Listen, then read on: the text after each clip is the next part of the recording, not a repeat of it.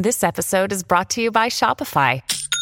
Forget the frustration of picking commerce platforms when you switch your business to Shopify, the global commerce platform that supercharges your selling wherever you sell. With Shopify, you'll harness the same intuitive features, trusted apps, and powerful analytics used by the world's leading brands. Sign up today for your $1 per month trial period at shopify.com/tech, all lowercase. That's shopify.com/tech. In March of 2020, the world shut down due to a global pandemic. In-person events were canceled left and right. South by Southwest in Austin, Texas. The Cannes Film Festival. The 2020 Summer Olympics. Ultra Music Festival. Has been canceled. But what you might not know is that this change in plans actually led to the rise in virtual events. And for a lot of online creators, that shift to virtual was a runaway success.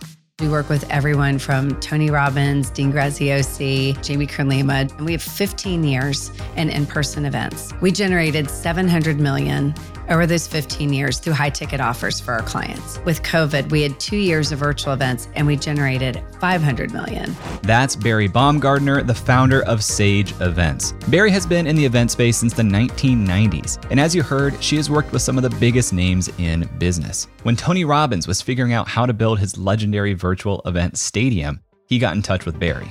One of the happy accidents, I think, that came out of COVID is because we couldn't gather in person, we still had this need for content and connection and community. We had to find a way to still gather, to be part.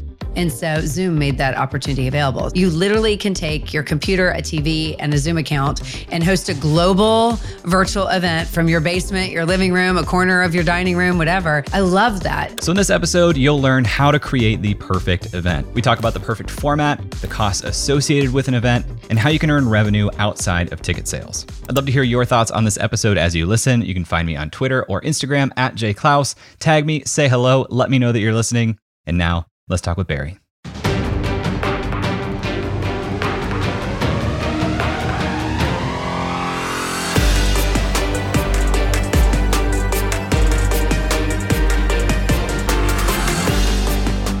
Well, you know what's really interesting is that if you love what you do, it's actually not hard. So, I mean, I really do love live events. I have since I was a kid. I was the kid like organizing our prom and doing fundraisers in my sorority. Like whenever there was anything remotely an event, I'm like, I'm all in. I love it. But what's true about events is there's a lot of moving parts. Like it definitely is. I think why it feels hard to so many people is that it's a mix of mindset and skill set and tactics and logistics and science and art, especially for the types of events we run. We run what I think of as enrollment events, which are events that generally are making a high ticket offer for done for you services, group coaching programs, masterminds, that kind of thing. So generally for our live events, there's a lot on the line. Not only do you want it to be logistically flawless, and you want the audience to have a great time, but there's a pretty big payday on the back end, and you want to make sure that everything's working there too. I happen to thrive in that environment. I love that kind of stress and adrenaline. So it's perfect for me.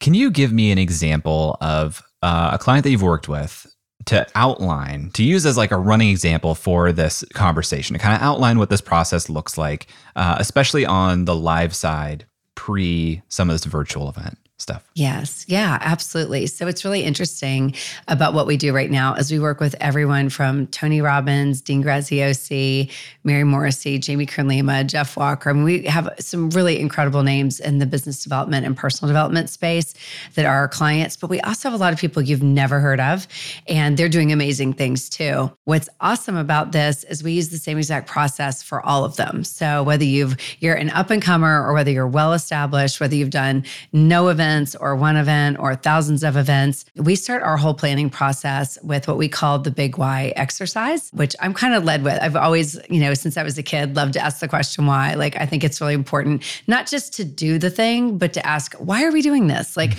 why is this important to you? What's the outcome that you're trying to create? And I think it's actually differentiated us from some of our competitors early on, because I think in the event planning space, you have a lot of people who are, and I mean no disrespect with this, because I was what I'm about to say, I was one of these, they're glorified waiters and waitresses. I made all my money for college as a waitress. So no disrespect there, but it's a lot of, yes, ma'am, how high can I jump? How fast can I make it happen? It's like, just a lot of big ideas and let's make it happen. At Sage, we've always said, that's amazing. Why do we want to do that? Let's talk about the why. So for example, if a client came to us and said, I really want a pink elephant, I'd be like, interesting. Tell me more about why a pink elephant. Like, why an elephant? Why pink? Do you want it on the stage? Do you want to write in on it? Or do you want it just to be an element that we're going to include in your room? So we're always starting with that why question and then using that to create an event and an offer that you're really going to love, that's in alignment with who you are and with the right fit client you're meant to serve, with your non-negotiables, which I think is really critical. I think a big step that people miss when they're making a high ticket offer or running an event is to not think through, what do I want the end result to look like? And what are my non-negotiables around it? So for example, if I were to use a client like Jeff Walker, when I started working with him, I said, Jeff, what are your non-negotiables? And he said, well, here's what's really important to me. I don't do one-to-one coaching. Nothing on Ski Fridays. Like, I live in Durango for a reason. I love skiing. Nothing in August because that's rafting. Nothing at night, nothing on the weekends. As long as we don't do any of that, I'm all in. And I love that, right? Like, the clearer you are on what you don't want to do, then the more likely you are to build a business based on what you do want to do. So we look at that big why, we look at who you're meant to serve, we look at your non-negotiables, and then we look at what would make your right fit client, that person you're meant to serve, the person who's really, really right fit for you. People call it your ideal client or your avatar. For your right fit client, what would make them rave, renew, and recruit? Like rave about your event, come back year after year, and then recruit other people to come with them. So that's our goal. And then we reverse engineer everything from there. So that was a long-winded explanation, but literally where I think most people might go in a question like that is, well, first we find the venue, and for us, it's like, first we figure out where we're going and why, and then we reverse engineer how we're going to get there.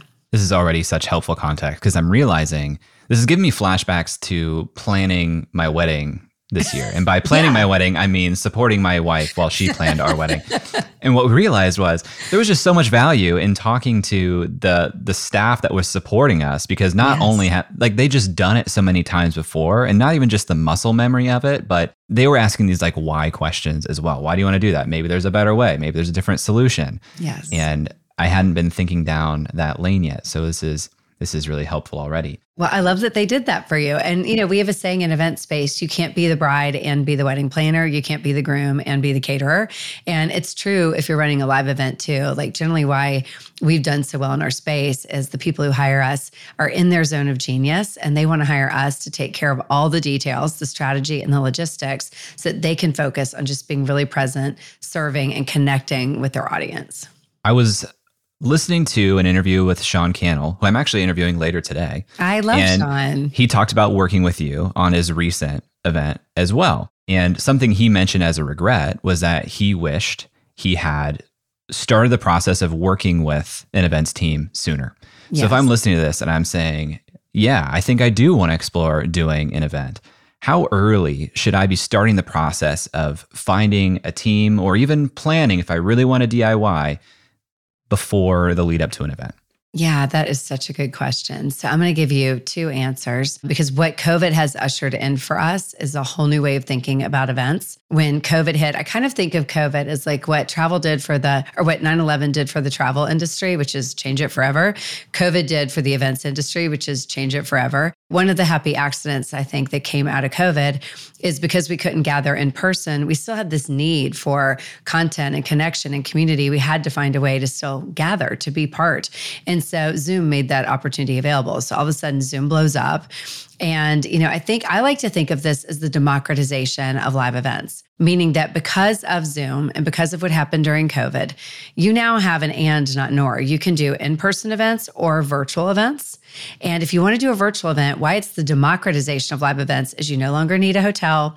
You don't need a food and beverage minimum. You don't need a room contract. You don't need all that liability. You literally can take your computer, a TV, and a Zoom account and host a global virtual event from your basement, your living room, a corner of of your dining room, whatever. I love that about what we're able to do now, which ties into your question about timing. If it's an in-person event, even an intimate event, like maybe 50 people, 100 people, I really would recommend a 6-month runway. And that's in part because you do have to find the venue, negotiate the terms, start laying out the design, and you have to fill the room. And people need time to book their travel. So you need a longer runway because you have to get people invested in coming and then get them to actually book the hotel, book the flight, all the things, right? But if you're virtual, what's awesome about this is that people can buy up until the day before the event, right? Because they are just logging in from home.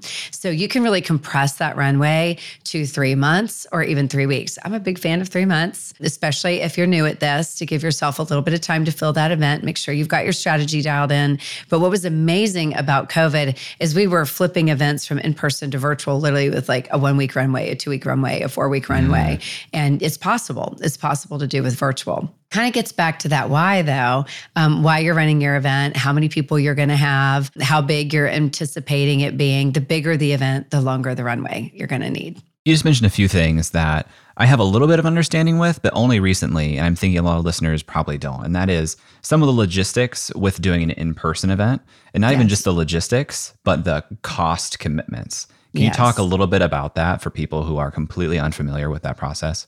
Yeah, 100%. So if you are doing your first or next event, you want to do it in person, the biggest liability you're going to have right out of the gate is finding the venue to do it. Generally, if you're using a hotel, they're going to have a contract, they're going to have a food and beverage minimum, they're going to have a sleeping room minimum that you have to achieve. And so that's where the bulk of your costs are going to be, because if you don't hit that minimum on food or on rooms, then you're actually going to have a liability that you're going to have to pay. So one of the hardest things about hosting an event first or next for those up and coming event hosts has always been, how do I crystal ball how many people I'm going to have before I sign my name on the dotted line and I'm then liable? The other thing you have to think about with in-person is you're probably going to have registration credentials like a badge, a lanyard. You're probably going to have a workbook or a journal, something they can write in. You're going to have some printed materials you're going to hand out. So you have some actual overhead that you can't get away from. And with virtual, one of the reasons I love it so much, and again, I think it's a gift to come out of COVID. If there's any silver lining in COVID, this is what I think it is that you don't have to do any of that. Again, if you've got a computer, you've got a TV, you've got a Zoom account, everything can be digital. You don't have overhead, you don't have liability, and you also don't have that pressure on you. You know, like it's so much easier to compress time and so much easier to run the event without any issues. The other thing I'd think about on this really quick that factors into the finances is the net is so much better, because if you start doing the math on all those things, serving food and having room for yourself and for your team, or for volunteers who are going to be helping you, doing the printed product, you start adding up those numbers, whatever you make, that's coming out of that. And as an entrepreneur, what's more important, what you gross or what you net? I mean, we love to brag about our marketing math, right? So we love to brag about our gross numbers, but the one that really matters is what you're taking home and putting in your pocket. And what's awesome about virtual is you're going to keep all of that money. It's so much more lucrative than doing an in-person event. One more follow-up on the in-person side of things. Yeah. The liability and the overhead that you're talking about, how does that relate to cash flow? Am I typically paying for that up front, or is that after the event? It's such a great question. This is getting into contract negotiation, but ideally you want to work with your hotel to push as many of those expenses as close to the event or after the event as you possibly can. So a little sneak tip I'll give you, a little trick, is we always ask for some portion of direct bill, meaning that they will bill you after the event. And so you're getting essentially credit with the hotel. Ideally, you want 100% credit, and they'll base this on your business credit and your personal credit. They'll look at both. Even if you're only to get a portion, take it, because the next event you do, they're going to look at that. And when you've paid it on time and then paid the balance on time, they'll give you more credit. And at time over time, you'll end up with 100% direct billing, which is fantastic, because then you're putting all that liability. You're still liable for it, but you're going to be paying for it afterwards. The other expenses like print and product are generally going to be about 2 weeks to 3 weeks out. Same thing for your audiovisual team. They're going to want to be paid in full, or at least the majority paid in full. photographers, videographers, anything like that. Team, you may have team expenses where they're going to need some commitment from you in advance. But we're always looking at what portion can we put down as a deposit, and then what portion could we push off to the end or even after the event. Generally, 30 days after is awesome, especially if you're doing an enrollment event with a high ticket offer. You're going to be getting deposits in for people to be in your program, and that's going to pay for the expenses and the overhead. Another little sneak tip I'll say is you might be thinking, well, all those registration fees are going to pay for it. So, the revenue side is that generally with enrollment events, we're charging less on the front end and making more of our money on the back end, which is why that liability can be so scary. But your ticket costs vary depending on the type of event you're having. We can talk about that if you'd like to, but it's all over the map from $97 to $5,000, depending on what you're doing. I think the thing to think about too is could you have sponsorship with sponsors? Is there some vendor that might want to partner with you that would be willing to offset some of these costs or pay for some of these costs or partner with you? Are there speakers that might be willing to go in with you or would pay for an opportunity to be on your stage? And as long as they're right fit and complementary to your program, it can help offset some of those expenses on the front end. Love, love, love those tips of how to offset some of those expenses. My mind went to an assumption that may or may not be true, and I'd love to hear your take on this. Yeah. I would assume that the terms are harder to dictate on a location that's more in demand. Like if I went to a place that's not a marquee venue or in a major metro, it might be easier to negotiate. Is that true? It's so true. So first of all, your local Courtyard Marriott is probably going to be far easier to negotiate with than your local Ritz-Carlton. And if you're in a premier city, think of this as if you have an international airport, a truly international airport, then you're a first-tier city. First-tier cities are cities like Atlanta, Phoenix, Las Vegas, San Diego, Orlando. Those are all cities, Dallas, that have international hubs. They're popular cities and they're more in demand. You will pay more to be there. But they're sister cities, which are second tier, like sister city to Dallas would be Houston.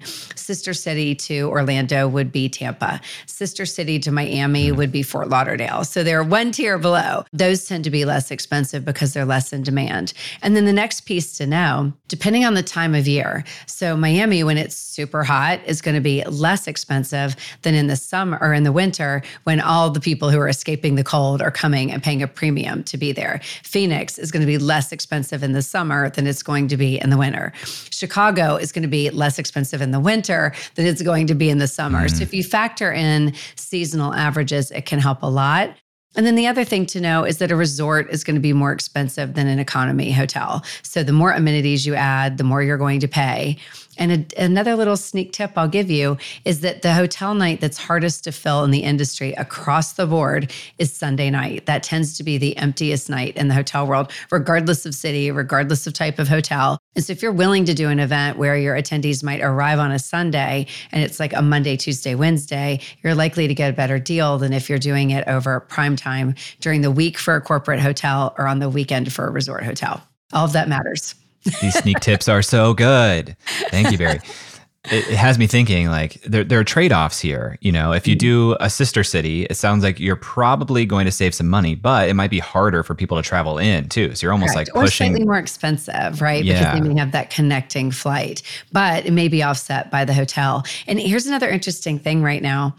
Travel is up 47% from pre-COVID numbers. So because of inflation, recession, and pent-up demand from COVID, where once people were able to travel again, we had leisure travel, corporate travel, event travel, everything picking up. And so right now, 47% more for flights, for hotel, and food costs are up because of supply chain issues. So this is another reason why virtual is a really powerful opportunity if you're doing first or next and you're just starting to bite your teeth on this or cut your teeth on this. You don't have to worry about that, and neither do your attendees. So often an attendee will come into an event feeling cash poor before they've even gotten started. I mean, they've had to pay for the hotel and the Uber and the flight and they went down to the bar to grab a burger and it was $25 and they're used to paying $10. That kind of thing can automatically having them feel like they don't have any money in their pocket. And if you're making a high ticket offer, we're asking them to spend money at your event and they're already feeling cash poor. That's certainly harder than when they're doing it from home and they don't have any expenses. The only thing they had to do was bargain with their spouse probably to say, hey,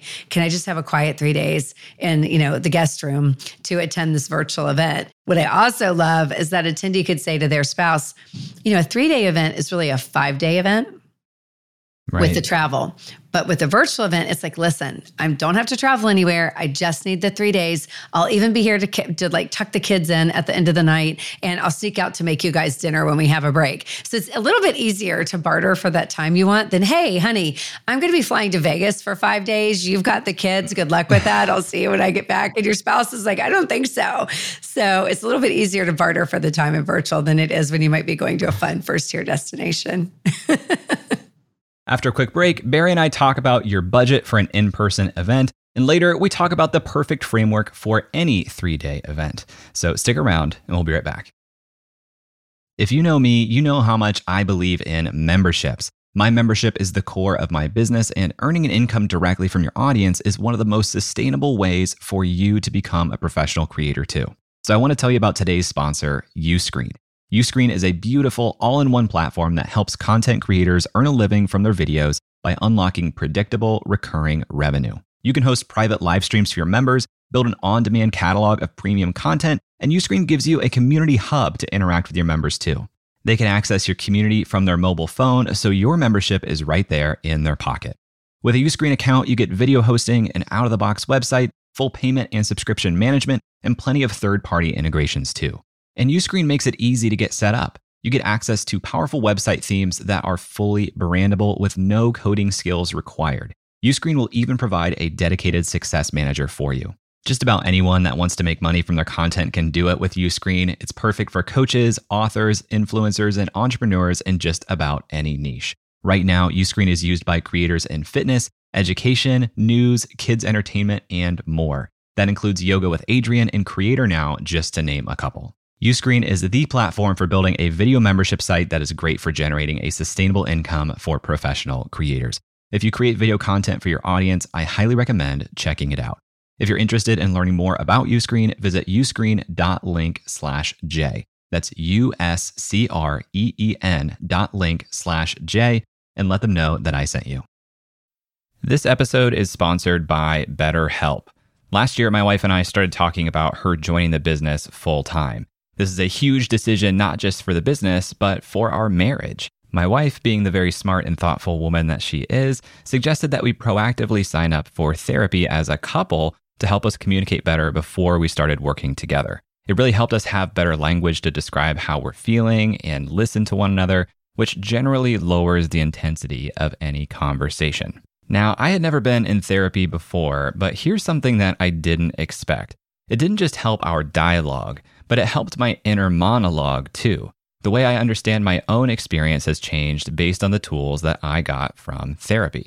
If you're thinking about starting therapy, give BetterHelp a try. It's entirely online, so it's convenient, it fits your schedule, and you can be in the comfort of your own home. Just fill out a short questionnaire and you'll get matched with a licensed therapist. They even make it easy to switch therapists if it doesn't feel like a fit.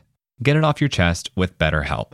Visit betterhelp.com/creator today to get 10% off your first month. That's BetterHelp, HELP.com/creator. And now back to the show. All right. Well, we're gonna do our virtual and in-person comparison, but last question on the in-person thing, so we can do that comparison. If I'm doing a good job and being economical and smart, but still hiring help with this, how much should I be budgeting as a first-time event creator? That's such a good question. And you can give me a range, obviously. Yeah, I think this varies so much by what city you're in. You're going to spend more if it's first tier, of course. If you have good partnerships and if you're a good negotiator, there are so many ways to cut corners. For example, you might be able to use a community center. Like you might live in a building that has a center that you can rent out, or your church might have that, or your gym, or your local YMCA. There are ways that you could get more economical with your venue than using a hotel and just let attendees stay where they may. But I would say a blended, this is such a broad range depending on what you're doing. But if you're just getting started and saying you're doing an intimate event for 25 to 50 people, I think you could do it for under $10,000. And the more people you add, you can start to do the math on you double the number of people, you can almost double your expenses. There's certain tipping points. And this is another tip, hopefully not to confuse you guys. But whenever we look at a budget, we look at like fixed expenses and variable expenses. Is when you're looking at your numbers, a fixed expense would be your AV team. Whether you have 50 people or 150 people, you're having the same AV in the room. So the more people you have, the cost per head has gone down on that expense. But a variable expense would be a cup of coffee. You have to serve one for every person who comes in the room. So whether you have 50 or 150, that cup of coffee costs the same. You're just having to order more of it because you have more people. So with our budgets, we're always looking at what are the fixed expenses and the variable for a combined. A safe industry average that I've used a lot using that model is about $350 a person. When you factor in a venue rental, food and beverage, some rooms for you and your team, print and product, audiovisual, a photographer, because you're going to want to capture some pictures to use for future marketing. When you do like just the basics that I really think are non-negotiables, it's around $350 a head. And granted, you could get it for less, and granted, you could spend more, but it's a good blended average. That's so helpful because people running the math in their heads, now they at least have something to give a baseline because they would probably be thinking about ticket price. And if I am going to have a high ticket offer, how many do I expect to sell? So it helps to see how these things offset because as I understand it, a lot of the folks in the creator world running these events, part of this is a brand play. Right. Yes. And getting yourself out there. Part of it is relationships. And of course, you want to turn a profit on the event. But it seems like there are a lot more factors that go in, and creators aren't typically just using events as a profit center. Right. Well, here's the thing. I think much like writing a book is a credibility builder, having an event is a credibility builder. And I think when people, you can even look at a speaker, a keynote speaker who's really well known in the space. The minute that speaker has their own event, it's like it's elevated them to a new status. Even if you're having intimate events, smaller events, there's something about the fact that you're hosting your own event. You have your own stage, you have your own platform, much like a podcast. It's a dividing line in the sand, I think, that has people take you more seriously. And I think there's something about the power of a stage that really gets people's attention. So you get this, we always say, look at the whole continuum. So often when people are planning an event, whether it's virtual or in person, we're looking at that moment in time.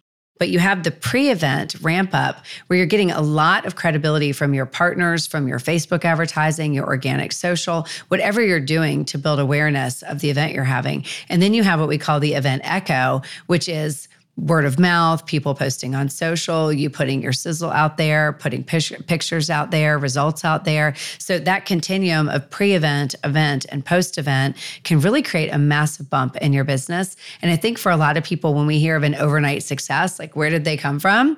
9 times out of 10, there's an event attached to that. So it's a great awareness builder, credibility builder. And something I often look at is that you can be an expert in your space, but I think hosting your own event makes you the authority in your space. And there's a difference between expert and authority. So especially if you want to be a category king in a specific area, claiming that space where you're not just another expert, you're the authority by virtue of the fact that you host the event on that space is huge for growing your brand and growing your profit center. This is so next level and it's stretching me and I love it. So thank you. You're welcome. You're saying the word event and you gave us some budget figures per head. Mm-hmm. Are you assuming a 3-day event when you're saying these things? Yes, you might have caught that. I really am talking about a 3-day. So at Sage, regardless of what size client you are, we really recommend a 3-day event, whether you have no experience or a ton of experience. And I'm going to use a simple analogy for why. If I had more time, I'd write you a shorter letter. What I mean by that is it's harder to write a short letter than it is to write a long one. It's harder to give a TED Talk than it is to give a workshop. And consequentially, like the same is for events, a 1-day is harder than a 3-day. A half-day is harder than a 1-day. Like the more compressed you make it, the more dialed in you must be as a host, especially if you're making a high ticket offer. It doesn't give you a lot of time to build rapport with your audience, to make the offer, to make any corrections on the offer, and to give your audience time to perceive whether the offer is right for them. I really believe the audiences come in 2 types. You've got emotional buyers and logical buyers. Now, I happen to be married to an emotional buyer. My husband, Blue, has never met an offer he doesn't like. We have subscriptions to toothpaste, underwear, socks, like whatever it is. Blue's like, I'm all in. He's the guy in the middle of the night who's like, oh yeah, on TV, I'll buy that. Sounds good. I'm a logical buyer. And so anytime I hear an offer, I'm the one in the nitty gritty. Like, so, like if I'm buying a car, I'm literally reading the contract. I'm literally saying, when you say this, like, can I cross through that? Is this something that, so audiences are both. And I think a longer event doesn't penalize your logical buyers by forcing them into a quick decision they might not be ready for. So I really love a 3-day because it's very forgiving to the host and to the audience. And again, if you're making a high ticket offer, and I think of a high ticket as, done for you service, group coaching, mastermind over 5K. I find that dividing line is about 5K. When you're investing more than 5K and you're a logical buyer, you're going to take a minute, and we jokingly say, consult yourself, your spouse, and your spirit guides, right? Like you're going to be like, is this right for me? Like, should I be doing this? And so you want that logical buyer to have a minute to really be thinking about, is this right? And to get their questions answered so that they will say yes. So our 3-day model is calibrated on time to build trust and reciprocity without making any offer, time to build up a pent-up demand for the offer, and then time to answer questions for the logical buyer so they have time to say yes to the offer. So for all those reasons, 3-day, please, 3-day. I would love to talk through that framework a little bit more, because I'm assuming the first part of the first day isn't someone going on stage and saying, hey, I'm going to sell you this $5,000 thing in 3 days, and let me tell you why. But I assume they're also not letting it go till the very last session to talk about it either. So how does that flow work for an event that is impactful just for the event's sake, but then also converts to some people saying, yeah, this offer is right for me? Yeah, well, I think first of all, really quick, I think a buyer's psychology is, our job is to take them from free to paid through this little arc, which is, what? You can do that? I had no idea you could do that, Jay. That's amazing. You can host a podcast? That's incredible. To, wait, I can do that. Wait, now that I learned how this works, I think I could actually do that. To going into, wait, I will do that. Now that I know how this works, I am absolutely going to do that. Then they come to your event. They move from free into a paid ticket to your event. They learn your methodology, they hear your offer, and they're like, wow, I must do that. I have to do that offer. And then through the last day thinking, wait a minute, I'm crazy not to do that. Like the logical buyers are like, now that I think through all of this, I'm crazy not to do that. So if we're going to take them from you can do that to I can do that, I will do that, I must do that, I'm crazy not to do that, we need a minute to get them through that cycle. So I like for the 3-day what I call the 3x3 PAG. It's 3 things over 3 days. So each day you do 3 things. The first day is content, connection, community. You're going to give them incredible content. Like they are going to be aha after aha. They're thinking to themselves, this is so amazing. I'm so glad I came. What incredible content. Then the next piece is connection. They feel connected to you as the host. They feel connected to the other C, community, and they feel connected to this higher sense of what's possible for them. And this is really important. Anything you're selling, I want you to think about this, whether it's an event or not an event. At the end of the day, our job if we're selling something is to enroll people in their belief that they can do it. Because if they don't believe they can do it, why are they going to pay you to help them do it, right? You can do that. I can do that. Wait, now that I can do that, I want you to help me do that. So on day 1, content, connection, and community, with the most important piece being that based on your content and the sense of like-minded community, I'm seeing something for myself I couldn't see before. And now that I see where I want to go and I see where I am, I see the gap. What happens when we see a gap? We want to close it. That leads to day 2. So the 3 things for day 2 are, I'm in pain over the gap. Like the more you teach, the more I learn, the more I see the gap, the more I want to close the gap, the more I see where I'm stuck. Can you please help me solve this? And you're like, yes, I have a solution for you in the form of an invitation. I'd like to invite you to join me in my offer. I actually have a program that actually helps you do this over the long haul, where I'll be with you doing it. So day 2 is pain, solution, invitation. So if day 1 is content, connection, community, day 2, pain, solution, invitation, we're moving into day 3 with our logical buyers. The offer is now on the table. We've made the invitation. And I think the 3 things for day 3 are decision, commitment, celebration. Decide to do something differently. Don't let this be 3 days wasted. Commit to a timeline, preferably today. Like, when are you getting started? Preferably today. And then celebrate. What's it going to look like when you get to that goal? If in deciding, committing, and celebrating, you realized you could really use help, then I want to remind you it's not too late for you to join me in the invitation. So that flow logically takes people through a pent-up demand to actually want your offer. Like before you even make it, they're like, Jay, this is amazing. I want more. And you're like, I thought you would. I have something for you right here. And then those logical buyers have time to think about it, ask questions, and then decide, commit, celebrate.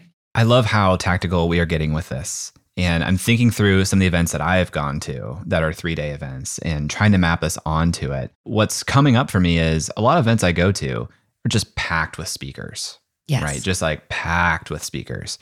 And what I'm trying to understand is how do invited speakers map to this strategy of, I want to show people a gap that I, as the host of the event, can help them solve. How do I think through that?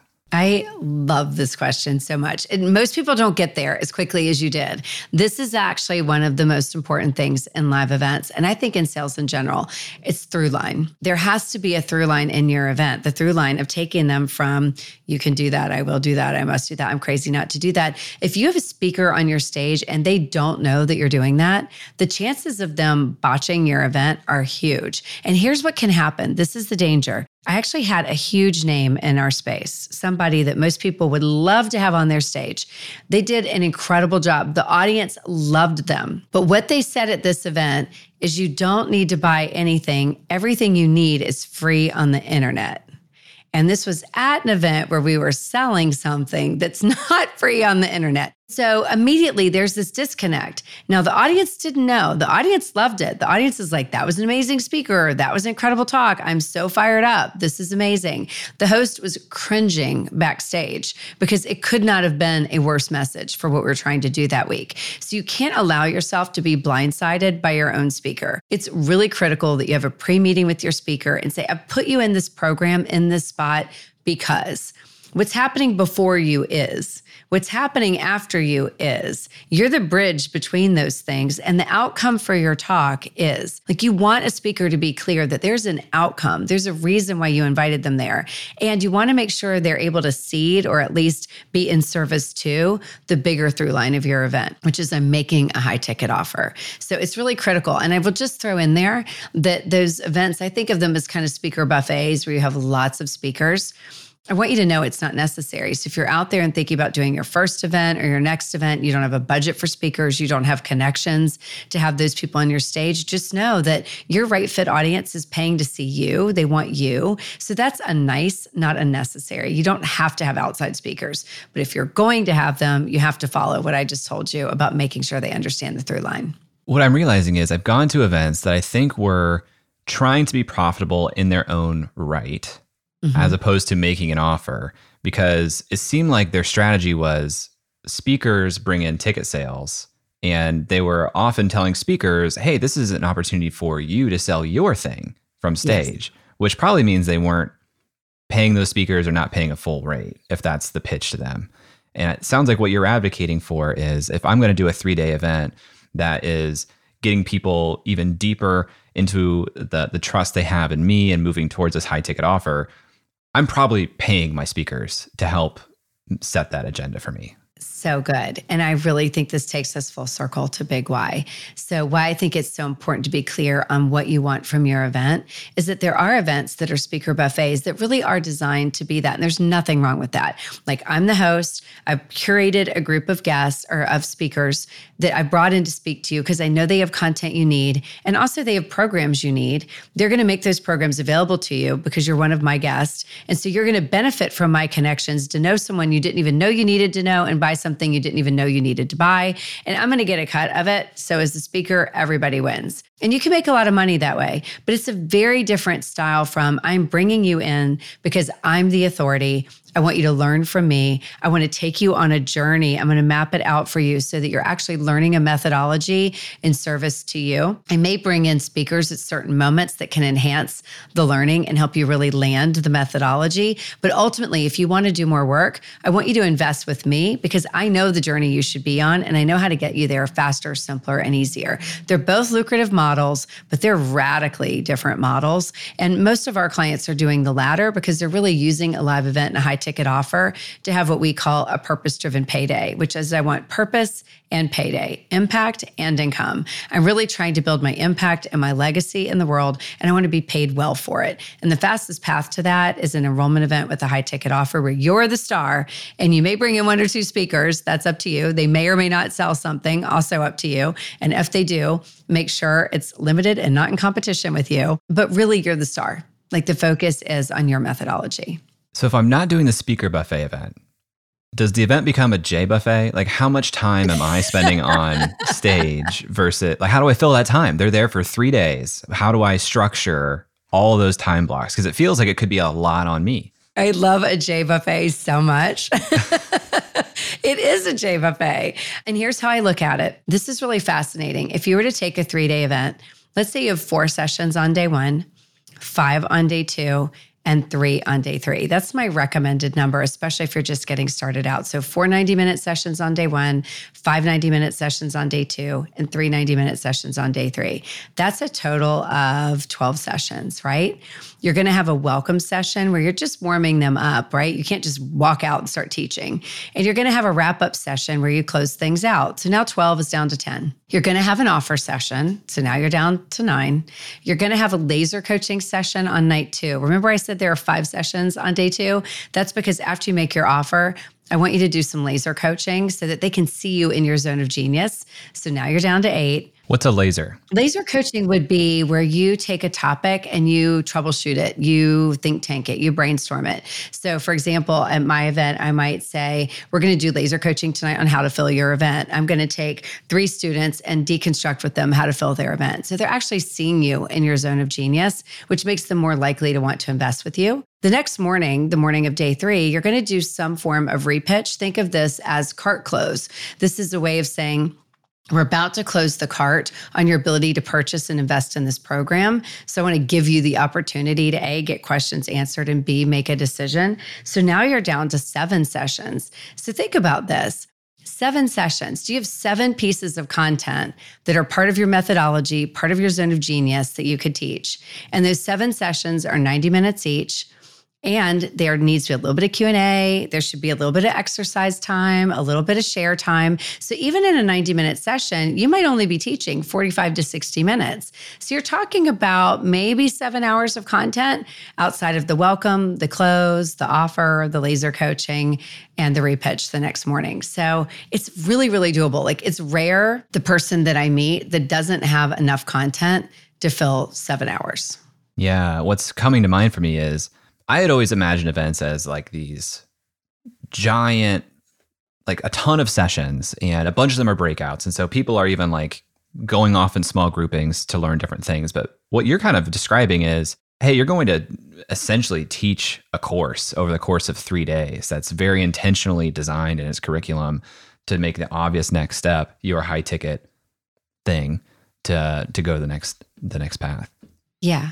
Yeah. I think it is a natural step. And here's the way that I look at it too, Jay. It's like, if I put on an amazing event and people were like so fired up, like, Jay, this is the most amazing content. I love this. I want more. Like, where do I get deeper learning? Where do I get deeper work on this? Like, I don't know. Good luck. Like the road ends here. I gave you all I've got. Go forth and prosper. Like that would be actually not in service to the people we want to help. So to me, it's a natural extension. I think this is really critical too. I do not believe in events that are bait and switch events, meaning that I'm giving you just enough information to make you dangerous. Or if you want the really good stuff, you have to buy the next thing. That's not what we're talking about here. Like your free stuff ought to be amazing, but free needs to be bite-sized. It's like a taster, right? You taste it and you're like, what? You can do that? I can do that. That tastes so good. I want more. And you're like, I thought you would. You should join me for my live event. They come to the live event like, this has been amazing. I've really loved this entree. I'd love dessert. And you're like, I thought you would. I have that ready right here. Let me invite you to do that. I mean, just think about the natural journey for people of consuming in small bites and then being ready for the entree and then wanting like the whole enchilada, right? They want to have the full experience. And so your job as a host in any market that you're in, is to really think about what are the bite-sized pieces that would attract my right fit client, make them want to do more with me, the deeper learning that would have them really be invested in the methodology and want more, and then ultimately continue the work. And this is a critical piece of that. Today's non-buyer is tomorrow's buyer. Like, you're never going to be in a space where everyone in your room is going to buy. Some people are going to say, this was amazing, Jay. I'm really happy with this. I'll see you next year. And you're like, great, I'll see you next year. Because chances are that person wasn't ready today, but they'll be ready next year. So if we're in this for the long haul, we're actually building event after event on success after success. And over time, our raving fan students, remember back to when I said you want them to rave and renew and recruit, are getting such great results that they start to pull other students in who are also now coaching with you because they want to get those same results. This is how you build a highly leveraged, scaled business year over year using the power of a live event and a high ticket offer. When we come back, Bari and I talk about how to fill the room at your event, how to think about staffing, and her experience working with Tony Robbins. So don't go anywhere. We'll be right back. This episode is sponsored by Podcast Movement. For the past decade, Podcast Movement has organized the world's largest gathering of podcasters, featuring thousands of attendees, hundreds of breakout sessions, panels, and workshops, plus the largest trade show in podcasting. Podcast Movement helps podcasters of all experience levels create, grow, and profit from their show. It's suitable for beginners, but you'll also have the opportunity to meet some of the biggest names in the industry. I've been to several Podcast Movement events, and not only is the programming incredible, but the culture and vibe are incredible too. It attracts thoughtful, empathetic, and collaborative people, which makes sense when you think about the medium of podcasting. Podcast Movement hosts 2 events per year. The first just wrapped up, but their flagship conference is happening August 19th through the 22nd in Washington, D.C. Attendees have the freedom to choose their own adventure across several different stages throughout the 4-day event, not to mention dozens of amazing networking events, parties, and the expo hall floor. Tracks include podcast creation, video and live streaming, industry professional, plus several stages of curated programming from some of the top companies in podcasting. It's truly a unique event, and if you are a podcaster, I cannot recommend it enough. Right now, tickets are available at super duper early bird pricing. And as a Creator Science listener, you can save $50 on top of that by visiting podcastmovement.com/science. That's podcastmovement.com/science. And now back to the show. If I'm listening to this and I'm thinking, okay, yeah, 2023, gonna do my first event. Should I assume that I'm going to drive from my existing audience, like what percentage of customers or like ticket buyers? Because some people do events as a list building strategy, I know, and it's like usually a free event. And I'm sure there are people that will see my marketing for this event who are not in my audience today that say, yeah, I want to do that. But for my first event, how much of that will likely be my existing audience? Let's use a little case study example. Let's say that you have a list of 500 and they're warm clients. They've been following you. They're fairly new to you. They're not a cold list. I would think a minimum of 10% would convert to a live event, even at $97, not free, at a simple ticket price. And so let's say I had 50 people at my event. Let's say I made a high ticket offer and only 10% of them bought, which is a very reasonable conversion rate. That would be 5 people at $5,000. That's a $25,000 payday. If you did that once a quarter, that's a 6-figure year. And that's really easy to do with virtual. And you can start to do the math on scaling that based on size of your list and conversion percentages and the price point for your offer. But even at the lowest possible conversion percentage for your list, the lowest possible conversion percentage for your event, and the lowest possible high ticket offer, it's still a pretty good payday. Mm-hmm. So, the warmer your list, the more likely you are to have higher conversions. But I would really recommend not having a 3-day live event that's free. Free generally converts at about 35%, meaning if you think of your typical webinar or challenge, we don't expect more than 25 to 35% of the people who signed up to show up. So when we add a ticket price to it, they're more likely to take it seriously and to show up. And that's what we want. We want that because we want them to have the experience. We want them to be in the room, and we want them to ultimately spend enough time with us that they decide to spend more time with us, like in the form of a high ticket offer. That math is helpful. I think a lot of people who listen to this show and are getting into this creator world, they're still pretty young in terms of they don't have a huge audience yet. And they're wondering, are live events for me, are those an audience building strategy, or should I wait until I've actually built an audience to consider doing Got live it. events? Yes. Great question. So the way I would look at it is, yes, it is, but primarily based on that front end. Remember I mentioned the continuum and what you do on the front end to attract people to your live event. Two of the simplest ways to fill a live event at a $97 ticket price are a webinar or a challenge. And either one of those is going to be a list builder, and they're going to create a warm list for you. And they both convert pretty well. Like we have filled events ourselves using just a webinar. We filled events for ourselves using just a 3-day challenge. It was like 2 hours a day for 3 days, but we're building continuity and trust with that audience. And then on the third day, saying, if you love this, would you like to join us for the live event? It's just $97. We'll spend 3 full days together, and we're going to go deeper on all of these topics. I think the key to this, again, is like, think of this like Costco. If you go to Costco on a Saturday morning, which is my favorite time to go to Costco, because they have the little people out at the end of the aisle who are giving you a sample, right? And you walk by and you're like, oh yeah, I would like to try that. You try it, like, well, that's amazing. I didn't come for that, but I'm not leaving without it. And they're like, I thought you'd say that. Would you like 1 box or 2? It's like the brilliance of Costco. You end up buying all the things that you did not go there for. Half the time you leave and you're like, shoot, I did not get the thing I came for. I bought all the things I didn't come for. So really your job with free webinar or challenge is that taster component. Like give them that sense of like, what, Jay, you can do that? I had no idea you could do that.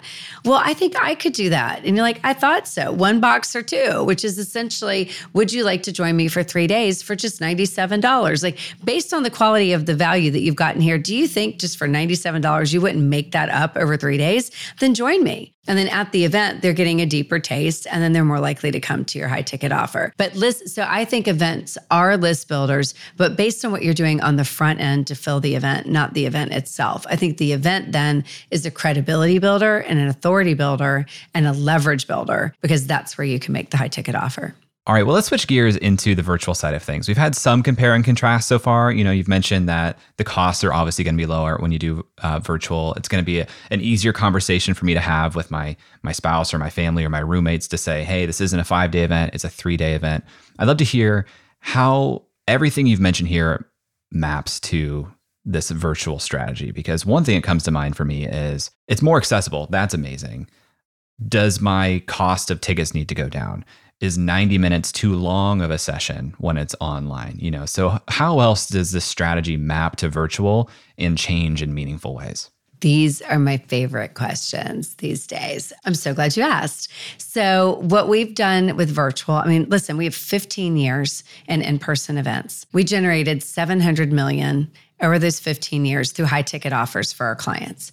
Then with COVID, we had 2 years of virtual events and we generated $500 million from virtual events. So you can do the math, like 15 years, 700 million, 2 years, 500 million. You might say, what's the difference? Well, part of it is you can host them more frequently, so we're able to do more events in that time period. But part of it is that the events attracted more people to them because they were virtual. We had higher show-up rates, and they stuck with us for the full 3 days. So if you've been to an in-person event, you might have noticed the day 3 effect, which is on day 3, the afternoon of day 3, starting about noon, people start slowly leaving the room as they go to check out and make their flights. Because they had to make that decision. Do I stay tonight, or do I take the last flight out, or do I leave a little bit early so that I can get home, right? The benefit of virtual is you don't have to make that decision. Like you can be there till the end, and the minute it ends, you're right where you need to be. You can run to the baseball game or go to the grocery store, fix dinner, whatever you need to do, right? So we found that people do actually stick with us longer in virtual. So to your original question, we didn't change a thing. We don't charge less. We actually charge the exact same. So for events that we did in person that we converted to virtual during COVID, we charged the exact same. We did not change the ticket price. In fact, they're more likely to spend more because they don't have to spend on a flight, on a hotel, and that kind of thing. But we didn't charge more. We charged the same, ticket over ticket. The other thing was we did not change the format. The 3-day format that I just shared with you is the exact same for in-person that it is for virtual. We did have to virtualize some things. So let me talk to you about what's a little bit different. You think of an in-person event. Have you ever been to an in-person event where you didn't have to get credentials when you walked in? Like you had to go get a badge. They wouldn't just be like, sure, come on in the ballroom. Come on, come all, right? You had to go through registration. So for virtual events, we do that too. People click a link and they have a virtual registration where someone on Zoom checks them in, gives them their credentials, their virtual credentials, make sure they've tested their tech, make sure they know where they're going in the morning, just like in person. What's the most frequent question you get at registration is, where am I supposed to go tomorrow morning for this event? You're like, right here in this ballroom. So we make sure they know what they're doing. So everything we did in person, we did virtually for registration. We just virtualized it. The second thing that I think you have to do is, you get like that journal, that workbook that we talked about, some kind of, paperwork that you're going to use. In virtual, we ship that to them and we make sure it arrives the week of the event. And it can be flat swag. It can be, in an envelope. It does not need to be in a box, although I do love a box of gifts, but it doesn't have to be that. And here's the magic to it. Someone knocks on your door and hands you something, right? It's in a FedEx envelope or a UPS envelope. You can send it ground. It does not have to be expensive. In fact, when you send it in those envelopes, they pay for the packaging. It's even better. But then you get that. Not only are you like, oh yeah, I forgot, I have this event this week, but you're like, wow, this isn't just a 3-day Zoom meeting. This is like legit, or this isn't just a 3-day webinar. Like I've never gotten like a gift before for signing up for a virtual event. And there's some reciprocity because they're like, this is amazing. Now I want to show up for you because you just gave me a gift. And then we have some form of gamification where there's interactivity. Gamification is, the simplest form is you could have every attendee's name on a strip of paper in a bowl. And when they come back on time, you pick a name and you say, I'm sending you a $50 Amazon gift card. Like there's something that's keeping them engaged and involved. Which leads to the fourth thing. I really love breakouts. So if you think about an in-person event, you're likely to have shares and exercises, things that you might do around the table or turn to the person next to you. You need some form of that in virtual. And the power of Zoom, remember I said you need a TV, a computer, and a Zoom account.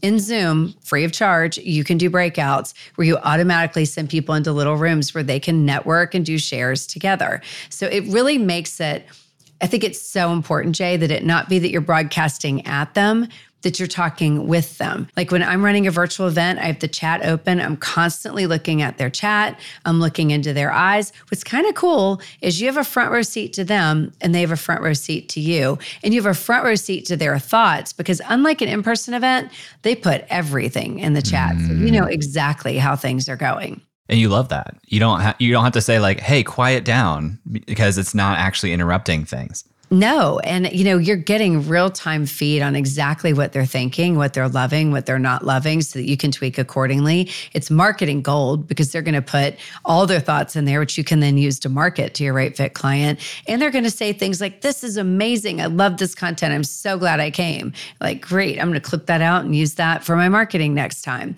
So you're really, I love the power of virtual for all those reasons. But the key is 80% of what you do in person and virtual is the same. The 20% that's different is the technology and the touch points. And I just gave you the keys. Those 4 things are what you need to do to really convert your event from in-person to virtual or host your first virtual. How should I think about staffing in my own capacity during this? Because I've hosted just small workshops on Zoom where people are showing up 10 minutes later and then 15 minutes, and I'm the one clicking admit, and it takes me out of flow. So how should I be thinking about how I need to staff a virtual event? Thank you for asking. I absolutely think you can't be the bride and be the wedding planner. You can't be the groom and be the caterer. I think it's really important to have someone supporting you on the technology piece so that you can be fully present to your teaching and your content. So 100%, I would be, listen, it could be a family member. If you have a teenager in your house, they're fantastic. Or you have a good friend who's techie. I mean, it doesn't have to be a hired gun, but there needs to be someone who's helping to support the technology so that you can be fully present. You're not constantly distracted with the things you need to do. In my setup, I have an ATEM Mini. I have a Rodecaster Pro here. So, you can kind of add some bells and whistles that allow you to do some switching or the person next to you to do that. But you don't need that. Like truthfully, all you need to get started is the computer, the Zoom account, and the TV. And you might wonder why the TV? I really think it's important to have a larger than life screen in front of you in gallery view so that you feel really connected to the people that you're talking to versus a tiny little screen where they're barely real to you. Like you really want that front row seat and that connectivity, and a simple little $15 cord will allow that to happen. It makes a huge difference. The only other stealth move I would give you is I would take two lamps from anywhere in your house. I'd put them right there in front of you, and I'd take the lampshade off so that you've got light on your face. Like I happen to have a light kit right here. You probably do too. I do. But you want some kind of lighting. But again, you don't have to break the bank on that. Like 2 lamps, shade off, and those 3 things, and you're off to the races. Little stealth tip that doesn't cost you anything is stand up, don't sit. Like if I were presenting at it's fine on a podcast to sit. It's fine on a webinar to sit. But I really think when you're presenting at a live event, you've got to stand. You're going to be much more powerful and persuasive standing than sitting. So standing desk or something like that. What about staffing for this registration process? You said, if Yes. I have 500 people showing up, are these 500 one-on-one Zoom sessions? Am I budgeting 5 minutes a piece, 10 minutes a piece? How does that look? It's a great question. We think you can do about 10 an hour. We don't have them one-to-one, so you can start to budget how many people you might need and how many hours. You could do longer hours. You can also stagger when you have people register, so they're not all coming at once. I highly recommend that. We stagger the reg times via email when we're sending out like time to register, that kind of thing. We usually will use a mix of volunteers, our team members, or there's something called a temp or brand ambassador. And they're generally about $20 an hour. So if you don't know someone like a family member or a friend that would do this for you, and generally you can hey, would you do me a favor? Would you help out? I'd love to buy you a gift card to dinner, or for $500, will you support me over the next 3 days? That kind of thing. If you have a VA, that's another person that could be doing it. But, a temp at $20 an hour for a few hours is well worth the expense to have the person greeting them not be you. If you must, it could be you, but I think it's much more authoritative to have it be someone other than you greeting them through the registration process. When I'm an attendee and I'm on my computer and there's all kinds of other things vying for my attention, how do I, as the host, guard against that? Because there's a cynical part of me that thinks conversion to the high ticket offer might be harder because people are less dialed in throughout the course of these 3 days because of just all the things that could be happening while I'm trying to pay attention. Yeah, one of the things we tell them during the registration tech check process is you're going to want to turn off your notifications so that you can be fully present. And we walk them through how to do that on their computer because sometimes they don't know how. But we really encourage them to be fully present, not have their phone, which I say this for in-person events too. Like your biggest distraction at an in-person event is the cell phone in their hand, where I know right away, how am I doing by how many cell phones are in use in an in-person room. If you're ever wondering if people are loving it, you have to keep an eye on how many people are on their phone. They used to vote with their feet. Now they vote with their phones, right? Like with their feet, if they're not enjoying it, they're all in the hallway, right? Now, if they're not enjoying it, they're Zooming, they're doing whatever, right? They're like on Instagram. So, I think you have that burden these days regardless. But with virtual, we make those recommendations. And also in your housekeeping, like we kick off the event with just a few reminders. This is an accumulation effect event. Every session builds on the one before it. You're not going to miss a thing. To miss a little is to miss a lot. So let's put phones on Do Not Disturb. Let's turn off our notifications. Let's be fully present. I'm about to dive in. Like you need to do that. And listen, you need to get good at presenting. If you're a captivating presenter with amazing content, which happens, it's a muscle you have to build. Like the more you do it, the better you're going to get. I promise you, they're not going to be on their phones. You're not on your phone during Netflix. Like, have you ever noticed that? Like very few people are on their phone when they're watching an amazing movie or show they love. It's only when we're not engaged that we turn to that. So part of that burden is on you. Well, I think a lot of people listening to this or watching this have probably seen some of the photos or footage of the Tony Robbins virtual experience because that thing was wild. How much pressure did you feel to make this legendary in-person event go off virtually and have the same impact? Yeah, it's a great question. It's funny. One of the very first events I ever attended, I was right out of college and I went to a Peter Lowe event. Tony was a speaker and it was one of my first doses of personal development.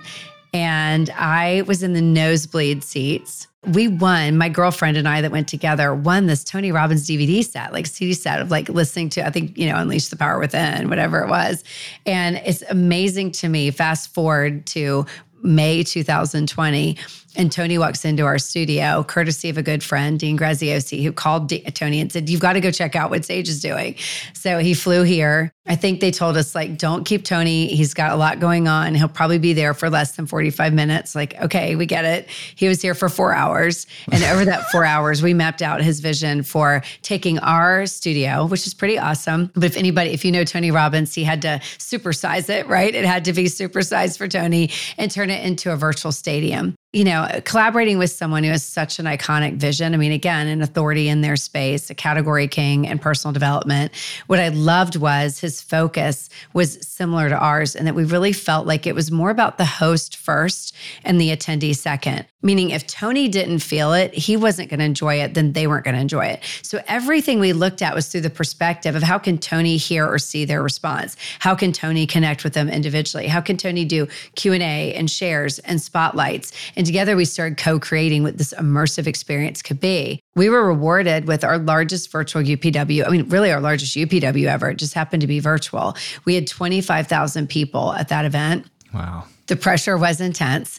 At first they said, it'll be 10,000 and we were ready. And then they said 15,000, then 20,000. Like, I think we're going to have 25,000 people. Blue and I were scrambling behind the scenes to make all the tech work for that. But what was really incredible, and I want you all to think about this, I remember standing next to Tony during like one of the speakers that was on stage.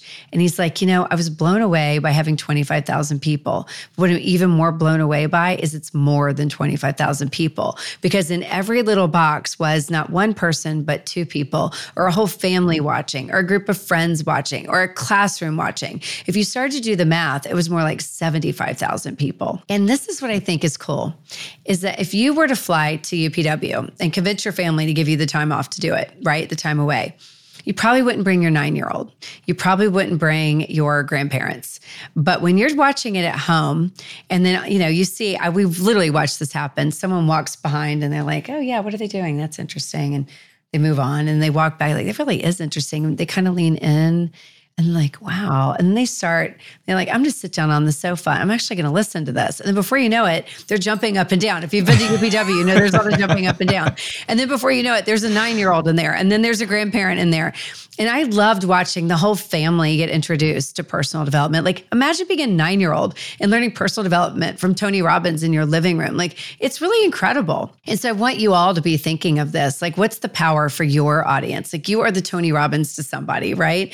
And so when you think of the people that you're meant to serve, what is the power of them being able to zoom in from their office, from their living room, from their apartment, from their basement, with their family or without, with their friends? I mean, I've heard people say, don't you worry about the fact that they purchased one ticket, but 5 people watched? I'm like, no, because at the end of the day, we're trying to have impact and influence. The more people that listen, they're more likely to become followers and they're more likely to be buyers. So now instead of 1 buyer, you've got 5. What's wrong with that? In the world that we're in, that's what you want to have happen. And I think it is really like one of the most positive upsides of virtual is what's absolutely possible just through the power of a virtual live event. Renew and recruit. Yeah. So I'm listening to this and this all feels much more accessible to me, but now I have this gap. I have this painful gap. What are the next steps that I should take if I'm thinking about putting in place a virtual or live event next year? Yeah, I mean, I think the first thing, put the date on the calendar. You got to start with the date. That makes it real. Just put the date on the calendar. We often say written in sand, not in stone, but at least put that in there as a starting point. And then get clear on your big why. What's your outcome for this event? Who's your right fit client? Who's the person you're really meant to be hosting this for? And, you know, I learned this from Dean Graziosi. I like to give credit where credit is due, but he calls it your dot. It's not like a wide net you're casting. It's like the more specific you can be. Who is that person that you're meant to serve? Put all of your marketing into attracting that right fit client. What are your non-negotiables? And what would make them rave, renew, and recruit? What would take them on that journey from you can do that to I could do that, I will do that, I must do that, I'm crazy not to do that. Put some thought into the strategy first and then put your logistics into place. It is so much easier to design your offer and then reverse engineer from there and do that based on your big why and your right fit client, your non-negotiables, and your raving fan deliverables. I promise you, if you start there and reverse engineer, macro clear, micro easy. All the things that would have been hard are going to be so much easier because you're clearer on the big vision. And then it's get out there and do it. Like this really is like about iteration. If you want to make money through the power of live events or really anything, you want to master anything, it is through iteration that we get better. So it's not like you're just going to host one event. You're going to host the first of many events. And with each event, you're going to get better. And of course, it doesn't hurt to get some really great coaching from people who know what they're doing so that you're not making mistakes, you're not reinventing the wheel. But the most important thing is put the date out there and just get out there and do it.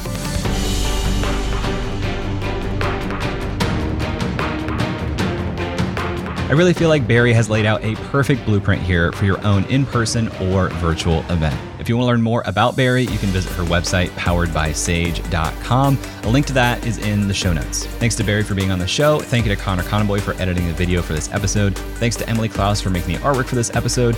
Thanks to Nathan Tonhunter for mixing the show and Brian Skeel for creating our music. If you like this episode, you can tweet at @JKlaus and let me know. And if you really want to say thank you, please leave a review on Apple Podcasts or Spotify. Thanks for listening, and I'll talk to you next week.